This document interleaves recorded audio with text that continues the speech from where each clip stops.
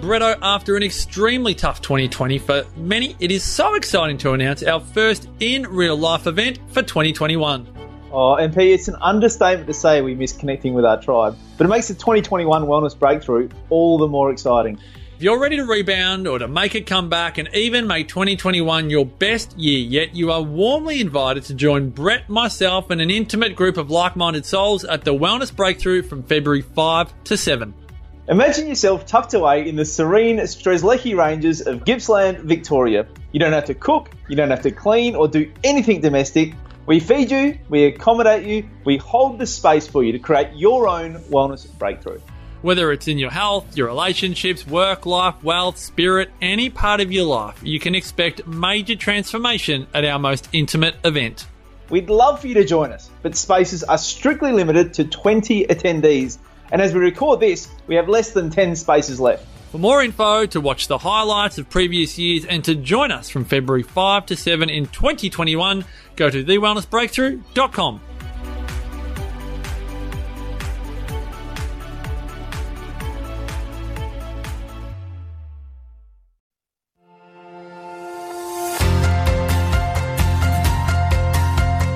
This podcast is brought to you by my new book, Rock Bottom. Bouncing back from rock bottom need not always be a complex recovery process that requires a degree in psychiatry to understand. Sometimes you just need real, simple, actionable advice that you can understand and follow step by step to find peace, healing, and confidence. After getting divorced in 2013, I hit my rock bottom, physically, mentally, and financially. I know what rock bottom is like, and I know what I did to recover. This book is my story, but also the simple, actionable steps I took, and you can too, to bounce back from rock bottom and live the life you always dreamed of. Don't lose years of precious time with your family and friends. Read the book, take the actions, and start the path to recovery now.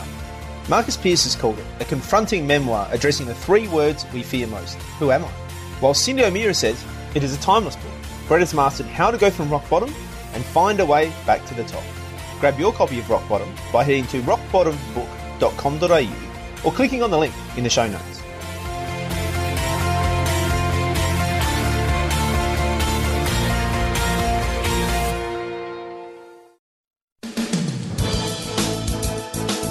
TheWellnessCouch.com, streaming wellness into your lives. Welcome to This Week in Wellness with Brett Hill. Real news, real health, real quick. Hi, I'm Brett Hill. And this week in Wellness, 2.5 million care home residents in England will be offered a free supply of vitamin D by the government as researchers investigate whether there's a link between vitamin D levels and risk or severity of acute respiratory infections, including COVID-19. The free deliveries of 4 months' worth of vitamin D to care homes will start this month, as the PHE, Public Health England, recognises that the combination of an English winter and COVID lockdowns will leave people even more vulnerable to vitamin D deficiency than usual. The PHE advises everyone to take 10 micrograms of vitamin D a day between October and early March, particularly the elderly, people who don't go outside, and those with dark skin. The English Health and Social Care Secretary, Matt Hancock, said, "The government is taking action to ensure vulnerable individuals can access a free supply to last them through the darker winter months. This will support their general health, keep their bones and muscles healthy, and crucially, reduce the pressure on our NHS."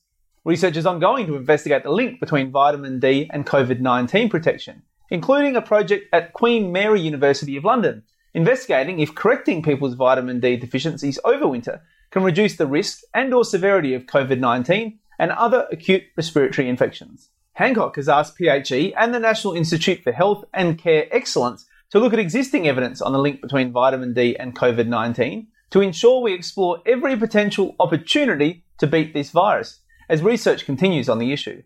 As always, the links are in the show notes. And my opinion on this is that it's great to see a focus on prevention, on immunity, and on the resilience of the host when it comes to acute respiratory infections, including COVID-19. It seems like that has been somewhat lost in the debate we've had so far as we've discussed what to do about this pandemic that's spreading all around the world and how we can prevent not only this, but potentially future outbreaks of this or other acute respiratory infections as well. I think it's really important we look at what the research is telling us about the resilience of the host, about comorbidities and the increased risk that the health of our nations, the health of the world, the chronic disease epidemic that we're seeing around the world, how that is impacting on the risk of, once again, COVID-19 and other acute respiratory infections, causing such huge, devastating effects all around the world now and again in the future. So it is great to see a recognition of the importance of vitamin D. I think this research has been coming out over the last couple of decades, and I think it's really well established now that the importance of vitamin D, whether that be vitamin D supplementation or whether that be ensuring we are getting out and getting those 20 minutes a day of sunshine to ensure that our bodies are producing adequate amounts of vitamin D as well. Of course, more research needs to be done, especially in relation to something like COVID-19, which is still a very recent pandemic. There hasn't been a lot of time to delve into all this sort of research, to get good quality research done, to get good quality research out there and peer reviewed and all those sort of things. So, more is needed to determine what impact vitamin D can have, particularly in this instance.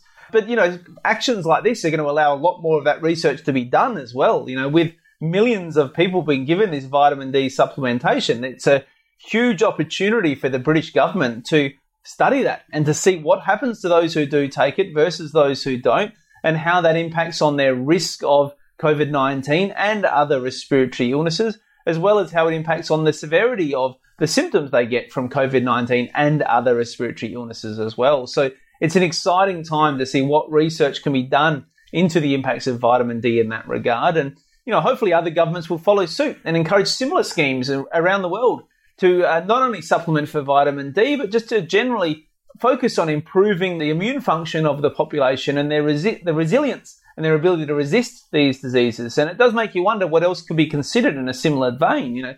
Is it time we start looking at dietary interventions and see what different diets, the impact they're having? We already know the impact they're having on those comorbidities I mentioned earlier, but does that then translate into an impact on these acute respiratory infections? What about exercise? Does that have a role to play here in, once again, not only reducing these comorbidities, but potentially reducing the severity of symptoms and possibly even the ultimate risk of acute respiratory infections? What about time out in nature, as we're noticing here with the sunshine? What about rest? All these factors we've talked about for years and years on This Week in Wellness. What impact can we have by encouraging these interventions on a global scale in terms of people's immunity and in terms of their risk of disease? And what impact will that have on the death rate, on the cost, both individually and to the government, of these kind of pandemics? So, it's great that there's more focus on prevention and resistance.